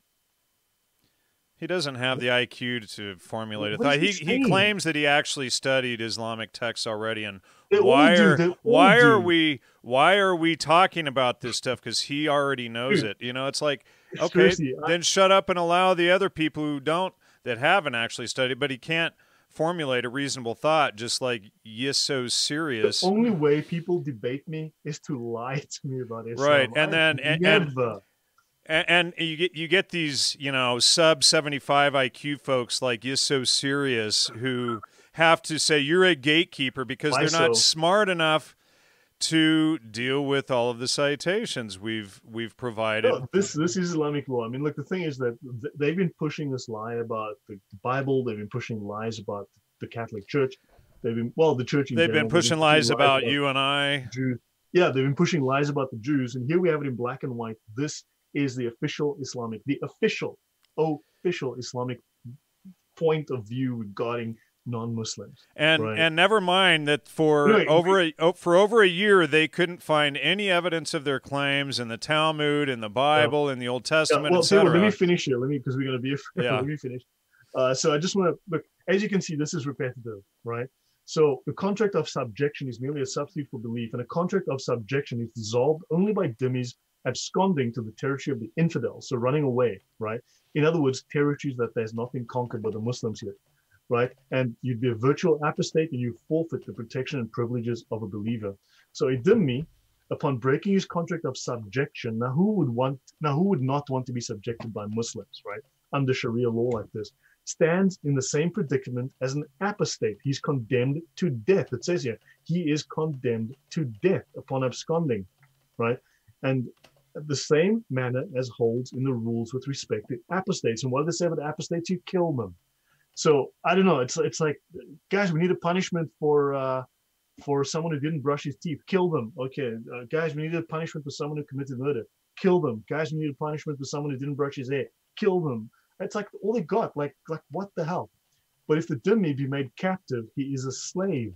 Oh my golly! So if you're a dhimmi and you run away, they catch you. You're then a slave. And contrary to the case of an apostate, who, if he repents not, is put to death. Okay, I think I get the meaning put to death probably has a very clear meaning. I hope that's clear there. And then Christians, it says here, are subject to double the zakat. It doesn't mean you're paying zakat. It means you're paying twice what a Muslim would pay. Of zakat, twice as much is levied upon the property of Christians as is levied upon the property of Muslims, because Omar made peace with them upon this condition. And in the preference of his other companions, none of whom disputed it, twice as much is taken from the women of that tribe as from the Muslims. The above peace established the taking of double zakat, and zakat is incumbent upon women. This is jizyat, and name it whatever you please, jizyat or zakat. So it is capitation tax. So if they say zakat upon Christians, it's not the same, because the financial amounts, the way the money is distributed, the whole legal description of what their money is, zakat upon a Muslim is not the same as now, as we see here, zakat upon a Christian. They have different uses, different applications, and so on. There are laws. There's like another 50 pages just talking about zakat and how zakat is distributed and how that's managed. Yeah, something about facts get mad at the messenger. Yeah, I know. It's like, I didn't write this book. I'm just reading it, you know. But I mean, the thing is, they know that slowly I am coming for all of their nonsense, all of their lies, because they don't have a leg to stand on. I mean, why do you think Caleb ran away from the debate?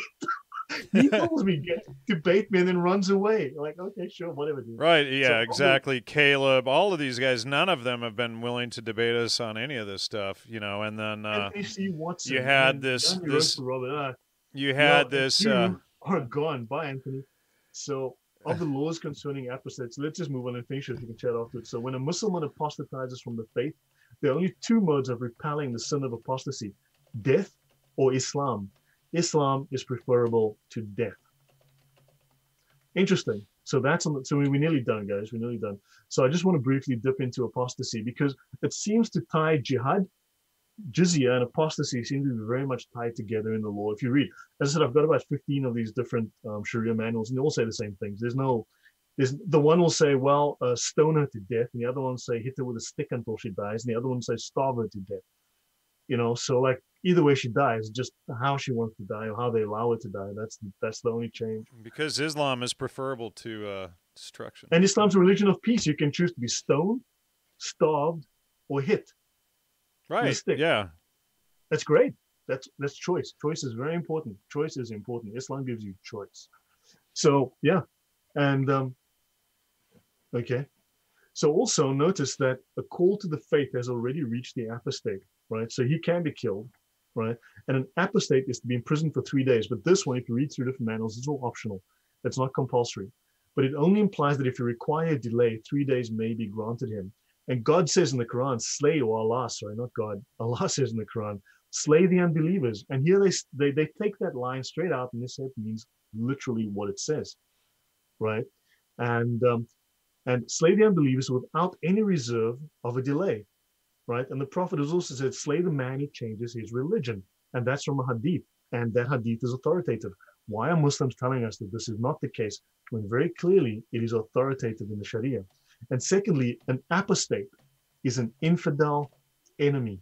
An apostate is the same as a non-Muslim, who is by definition an infidel enemy. I'm an infidel enemy, you're an infidel, you, and you're all infidel enemies according to the Islamic law.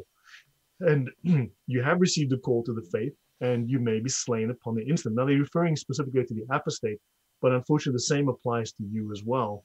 And so back in the day, before Western countries became fairly strong, that was what happened. That's how Islam dominated 70% of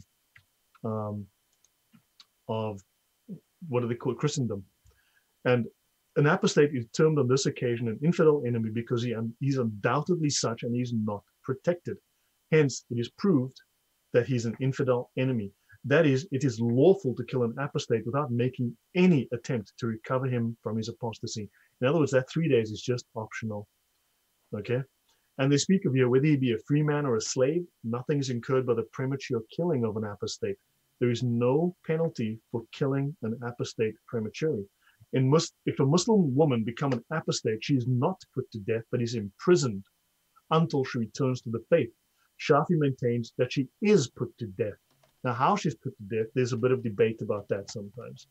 It is a crime of great magnitude to become an apostate, and therefore requires that its punishment be proportionately severe, namely death. Leaving Islam, you see, because you say baya, right? Your shahada is like what they call baya. It is a contract. It is literally a contract between you and the caliph, you and Allah. And if you break the contract, the penalty is death. Now, if you had to make a contract with Satan and you broke the contract with Satan, what would the penalty be? I wonder. I got to wonder, just out of sheer curiosity. A crime of great magnitude. So there's a distinction between those who are apostates and those who are infidels. They do make a distinction. And they talk about the harbi, a term which the translator has generally rendered as alien, and which applies to any infidel not being a subject of the Muslim government. And here's a little bit of fast and loose that these guys are playing, because a harbi, a kufr harbi, is a kafir of war. In other words, a war infidel, right? A harbi is a war infidel, someone who's not, who's basically not subjected under Islam. So in the case of an apostasy of men, the punishment is not deferred to a future date, right? It is required to repel their present wickedness because they've become enemies of the faith. And talking about women again, she refuses the right of Allah after having acknowledged it. She must be compelled by means of imprisonment to render Allah his right. A female apostate is compelled to return to the faith, whether she be free or a slave. Hey, slaves are still around. It is elsewhere mentioned that a female apostate must be daily beaten with severity until she returns to the faith. Religion of peace, people. Religion of peace. A piece of you here, a piece of you there, another piece of you a little further away. An apostate's right over his property is dissolved. If you become an apostate, so there's a very much a strong correlation between the dhimmi and between the apostate. They're both enemies of the state. They are both no longer under protection of the state. And also for the dhimmi, under many conditions, the right over his property is also dissolved. So an apostate is an infidel enemy, and he is in our hands until he be put to death. This circumstance proves that his right over his property is destroyed. If, however, he does not again become a Muslim, but die or be slain in his apostasy, or he abscond to a foreign country, then the Qazi issues a decree of expatriation, and his infidelity becomes then confirmed and established. So when someone leaves Pakistan after becoming a Christian, then a decree is issued, and he is then considered an enemy infidel who's living in a foreign land. And of course, it is legal. It's actually legal then for any Muslim to kill him, especially while he's fleeing out of the country. It is legal without any punishment for a Muslim to kill him. So issues a decree connecting him with a hostile countries, because under Sharia, all non-Muslim countries are technically hostile countries. They are Dar al-Harb, the house of war, also known as enemy lands. So yeah, I'm nearly there. There's just a few points I want to raise. So a Muslim cannot inherit from an infidel, as he's an infidel enemy, but they get around all that stuff. I mean, they find the laws. The wife of an apostate, being a Muslim, inherits of him. The husband, in this case, becomes an invader. The husband of a female apostate inherits, provided she has apostated during sickness. So if you've been sick, maybe you lost your mind, maybe you weren't in the best of health, you weren't thinking straight. Whilst in health, the husband cannot inherit of her, right? So they've got all these weird rules. The argument of our doctors is that the apostate, by going into a foreign country, becomes an alien. Aliens are the same as the dead with respect to the laws of Islam. In the same manner, so someone asked me earlier, Robert Debit, is this Robert Debitsky guy? Is he, or I don't know. Robert's or Why So Serious is the sub 65 IQ one. I think the guy's mentally retarded. Yeah. Goes to show how dumb I was. Yeah, you are dumb. Why so serious? You're incredibly dumb, right? It's like all he can say is Israel, Zionist, blah blah blah. I mean, he's got the laundry list of talking points. Now, this Robert Debitsky, is he actually? I can't tell whether this guy is Jesus with a basket case. I mean, okay, there you go. The guy's obviously a Muslim, right? Yeah. Zionism is idolation or idolization. It's like if we expose that, the truth about the USS Liberty, about the Talmud, etc., we're idolizing it. But never mind that all of the things that they lie about Yeah. in the Talmud are found in these texts that we're showing. So Yeah. the Every single thing that they hypocrisy claim. is the hypocrisy of these nutbags is, or sack of nuts or whatever they are, is absolutely, astounding. Do you think, I wonder if any one of these twats like, why so serious? Do you think you'd actually debate me on this stuff? Because, man, I'd mop the floor with people on this. So the argument about doctors is that the apostate, by going into a foreign country, becomes an alien. And in the same manner as the power ceases with the dead, a desertion to a foreign country amounts to death. So legally, Sonia, you're a dead person, according to Islam.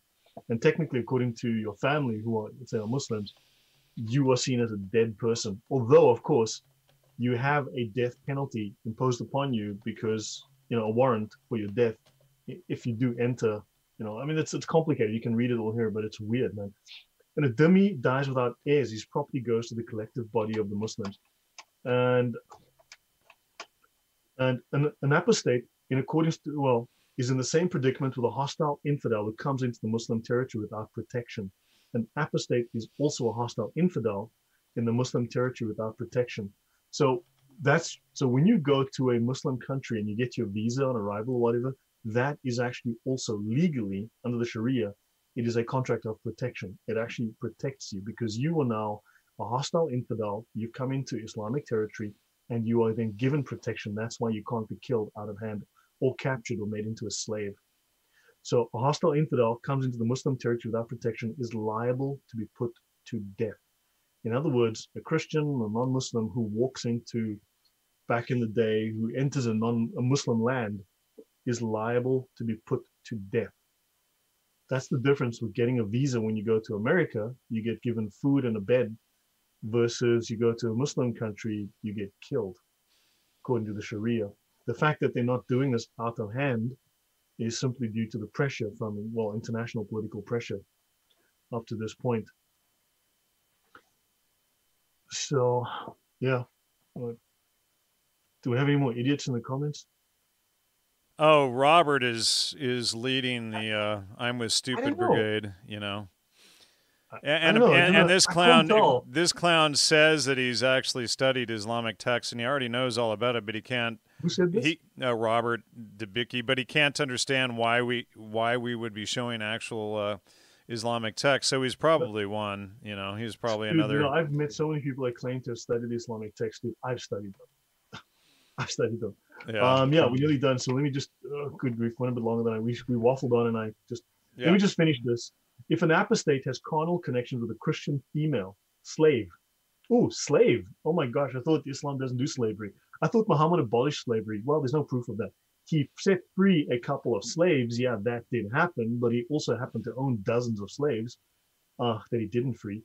And had sex with 9-year-old girls.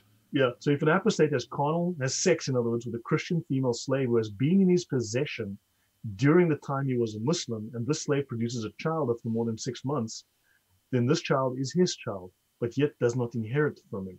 If however the female slave become a Muslim, the child inherits from him. I mean, these weird, convoluted laws. If an apostate goes off with his property into a foreign country, and the Muslim forces afterwards obtain possession of that property, such property is plunder and the right of the state. So Muslim forces fighting, it doesn't stop. If an apostate deserts to a foreign country, leaving a slave in the Muslim territory, then the slave belongs to his son, and the son constitutes the slave or whatever. But yeah, the son gets the slave.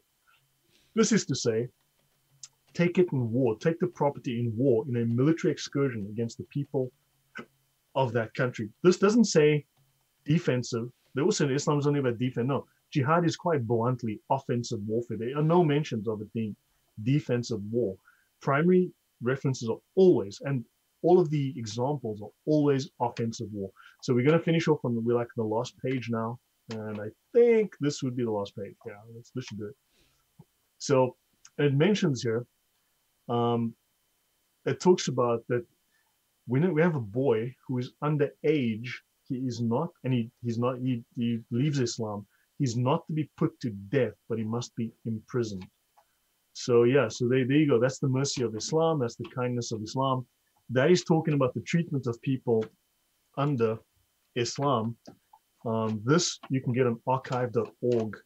So this book is the Hadaya, okay? And this was authorized by the government of Pakistan, if I recall, what we today call Pakistan. No. And thanks to Steve Mercer and the Dashing Rogue for their super chats. Really appreciate any and all support. Please also hit the subscribe and notifications thing. I'm going to try to put up a membership here in the next week or so. I think it just got approved tonight while we were talking. But, you know, I was thinking maybe we could start doing a, 10 or 15 minute Q&A after the show for people who are members of the channel. So this guy is just dumb. Wow. No, why so serious? I mean, this is actual Islamic law, right? I met a guy who claimed, well, not met, but online again, a scholar who claimed to study Islam, and he doesn't even know what the Sharia is. You know, like, huh? Like, what kind of? So the only thing, so the ignorance is their defense, and lies are the defense. It's incredible how dumb they. I mean, all they can do is lie to me at this point because I know this stuff too well. Yeah. Well, you know, this clown, Why So Serious, has the Joker for his avatar. So, and then he's got, on his channel, he's got Jews of Hollywood and this kind of stuff. So he's your typical. Well, I mean, if we look at Zionist effect, etc., he's not he doesn't care that the actual stuff. And you want to stop your share screen. He doesn't care that this stuff is found actually. Yeah. Oh, okay. Sorry. Go ahead. I was actually going to show something. Just you guys can see this. I mean, here we've got proof that the Muslims expelled the Jews from Arabia, Jews and Christians, in fact. Right? So the Muslims expelled the Jews and the Christians from Arabia, and they said they would leave none but Muslims, because that was Christian and Jewish land, Arabia, all of Arabia. Right? I've read you this portion here. This is proof here. This is from 1925. This is the book called the Haram al-Sharif, a brief guide, okay, to the Al-Haram al-Sharif in Jerusalem. This was published by the Supreme Muslim Council, which was headed at the time by the Nazi imam that we showed earlier, right? And its identity with the site of Solomon's temple is beyond dispute. This is the spot, according to the belief, on which David built an altar unto the Lord. The Muslims admit that this was the site of the Jewish temple. They admit it in their own books. So I don't know how now suddenly people want to complain and say, but this was Islamic territory. No, it wasn't. They admit here that they took the land. And it says here, for the purposes of this guide, which confines itself to the Muslim period, the starting point is the year 637. In that year, the Caliph Omar occupied Jerusalem. He invaded Jerusalem. Let's have a look at the Hamas conspiracy charter, right? This is the Hamas constitution. The Jews have been scheming for a long time. They've accumulated huge and influential material wealth. This is Article 22. With their money, they took control of the world media. With their money, they stirred revolutions in various parts of the globe. And here's the thing is the Muslims are busy using the world media to tell us this. Okay? The world media that the Jews control is being used to insult and make slurs and lie about the Jews because the Jews control the media. No one else has control of the media, but the Muslims are able to use the media to push this message out to make accusations against the Jews because the Jews don't allow anyone to control the media. Yeah, whatever, buddy. So they stood behind the French Revolution, the Communist Revolution, and all the revolutions. They formed secret organizations like the Freemasons. This is amazing, coming from a group that belongs to the Muslim Brotherhood, which is the largest secret society on earth, right? That we know almost nothing about. And the Freemasons, once you become a senior Freemason, you can join the Shriners. And the Shriners are an Islamic organization with Islamic symbols and Islamic rites. That's very, very interesting, right? And it says that they want to destroy societies and carry out Zionist interests. They stood behind World War I. They want to rule the world. Islam wants to make a caliphate, and Islam has to impose Islam on the whole world. I think Islam meets the criteria for that because it's in their books in black and white. They have to rule the entire world. They were behind World War I, to which they made huge financial gains. There's no war going on, and World War II, and then Zionism scheming has no end, and after Palestine, they will covet expansion from the Nile to the Euphrates River. When they're finished digesting the area in which they've laid their hand, they will look forward to more expansion. Israel has taken territory during defensive war, and according to international law, if you take territory during defensive war, you're allowed to keep it. They took the Golan Heights and other places in Egypt. They gave it all back. Israel has actually shrunk, right? Islam conquered territory and is still trying to conquer territory. So yeah, they meet the criteria for this. So I think people like Arab Green and Riyad Dawson, all these other idiots, they're working for the dinars. I mean, here they talk about this is a lot more detailed, but this um, Yale Law School also took apart the Islamic resistance movement, their covenant, and notice science of the occult. What the hell? Science of the occult, the world's biggest secret society, the world's largest, with 100 million affiliates and at least 3 or 4 million direct members, right?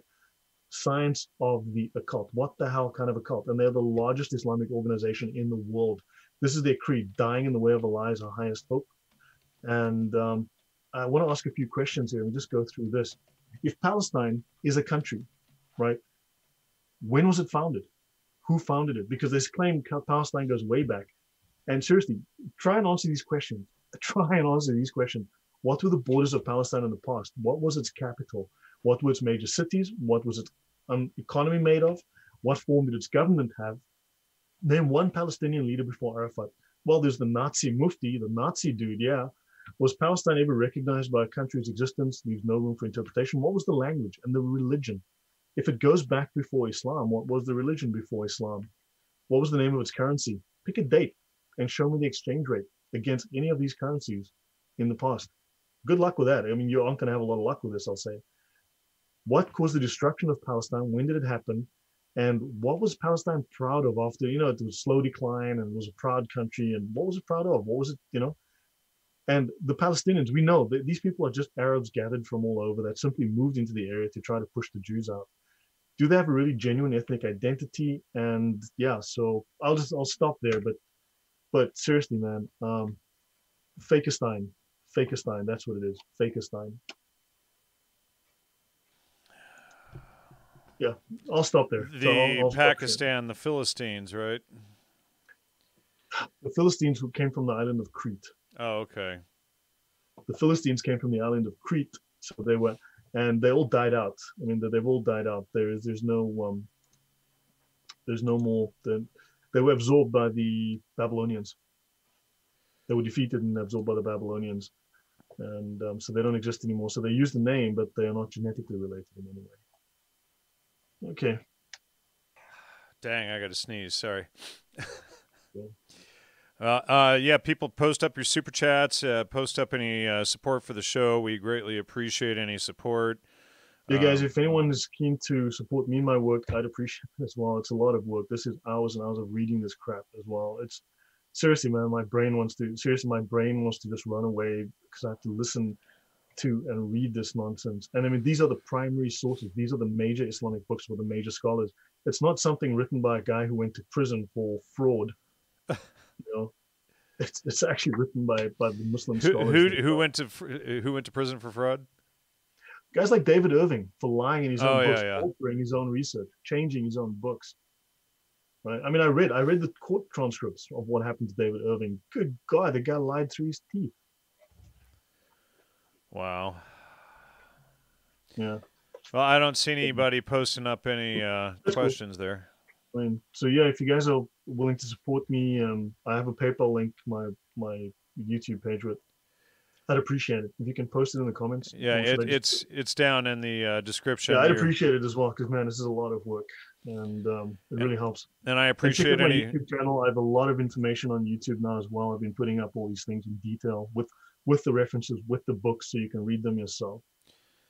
And any questions, anyone? I'm done.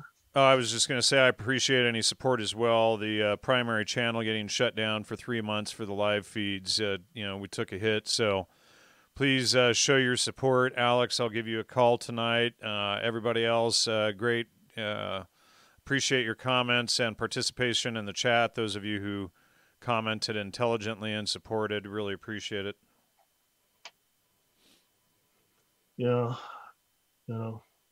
Yeah, guys. So I think this makes it very clear what Islam really thinks of you And that because Islam is revealed in stages, at this point they don't have the control. But once they have the control, now they say the Jews are going to chop off your heads. There is literally a single, I've only found one, literally one reference to beheading in the Talmud regarding crimes by non-Jews, right?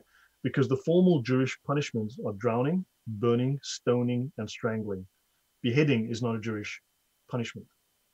But if you read the Sharia, as you know, and you read the Quran, and you've seen the news lately, beheading is an Islamic punishment. They talk about the Jews are gonna behead you. No, they don't. They don't Oh, do but that. you know they're going to kill the idolaters per the No, they Noahide won't. laws. No, they know. won't. They're not doing it now. There are churches in Israel. Plenty of churches in Right, Israel. I know, but you know Always, what? I'm just that's what they say is these clowns who spread the Noahide law conspiracy. yeah. You know, But oh also, well, what about the, idolaters? but It's also the interesting thing is in reference to the single, the literally one. I only found literally one. Maybe there's more, but hey, I only found one reference to beheading of non-Jews in the Talmud, and it was saying, well, we don't want to use a Jewish punishment on them. We can use a non-Jewish punishment, and we can behead them because it's the quickest and least painful method of dying. Because it was the most merciful, the quickest and least, and that's for someone who commits a crime in the Jewish land, right? He doesn't recognize because Muslims are lying to you, Stephen. They themselves are probably lying to. I mean, you got to see if you read through their what they call the tarbiyah guides, their conduct manuals. You know how when you go to madrasa at 5 and you go to Muslim school every whatever, you go learn Arabic and learn the Quran. God, you got to read those things, man. They learn, their heads are stuffed with nonsense. Seriously, man, it's like I want to scream sometimes reading these books. You're like, how can they say these things? It's absolute garbage. It's trash. It's got no connection to reality. But hey, it's indoctrination. yep. Oh, All Christian right, Prince well, is going, okay, that's me, people. And hopefully you realize now what the Sharia thinks of what Islam officially says. What your Muslim friend is doing, well, he's acting in accordance with whatever. But when the law comes down, you've seen what the law says. Sonia, yeah. they're not supportive of jihad right now. Remember, some of them are because that small minority, those who are operating under Fard Kifaya, they will do jihad. That small minority is compulsory. It's obligatory. The rest are there to A, not get in the way, and B, supported in whatever way they can. Right? But jihad is compulsory upon all Muslims. Just that jihad, as violent jihad to impose Islam and terrorize the unbeliever, that's only a small minority. But many do. Many do. Got 100 million members of the Muslim Brotherhood, and even if only 1% of members, those, affiliates. yeah, well, and if even 1% acted, that's that's a million people to commit terrorism and there's more jihad. members of the Muslim Brotherhood than there are, or rather, there are more affiliates of the Muslim Brotherhood than there are. There's like 6 times more than there are Jews in the world. But people like Weiss Osiris and Arab Das or Arab Green and all these guys, they all want us to believe that it's the Jews are the threat. It's a distraction, and and what a couple of years ago, Arab Green was in Palestine doing making propaganda films, and then he gets back and his channel completely explodes. So nothing to see there. The poor victims in the Palestinian schools, and meanwhile, when you look at what they actually teach, unlike the Old Testament and the Talmud, the whole religion is about murdering non-believers. Yeah, no, beating tracks out of Babylon said they're just waiting. And yes, because Islam's revealed in stages. And when push comes to shove, most of them will comply. I mean, the Arab world is the way it is because of the Sharia. Anybody else have any it. comments? Anything? Anyone? Looks like that's it for the Muslims night. who go by the royalty lineage. I mean, come on, man. All that crap about, these are actually Jews. It's all crap. It's by idiots who have never read the Sharia, who don't know anything about Islam. I mean, good grief. I mean, as you can tell, I know nothing about Islam. I'm Isle of Aaron wants to know, have you ever heard the claim that Muhammad wasn't born in Mecca? If so, what is your opinion? I'd say very likely. If you look at the Islamic archaeology, especially by Dan Gibson, I think Dan Gibson has it nailed. So between Dan Gibson and Jay Smith, the two of them got this beat. he was born in Petra, it would seem, because all the references, all the geographic references are to the north, which is where Petra is, and all the people that Muhammad interacted with were all based in the north, 600 miles north of Mecca. So there's no way he could have had daily interactions every single day with people when these people didn't exist. And Mecca has no archaeological history, got nothing. So yeah, he was born in Petra in Jordan. And he was born 4 years after his father died. So yeah, you figure that out. All right. Well, I think that's a good place to wrap it up. All right, folks, good night, and see you next week. Take care, everyone. Thank you for your love and support. Subscribe and like, and hit the notifications. LogosMedia.com. Please send your PayPal donations, etc. Greatly appreciate any and all support we can get. Take care, and good night. Thanks, guys.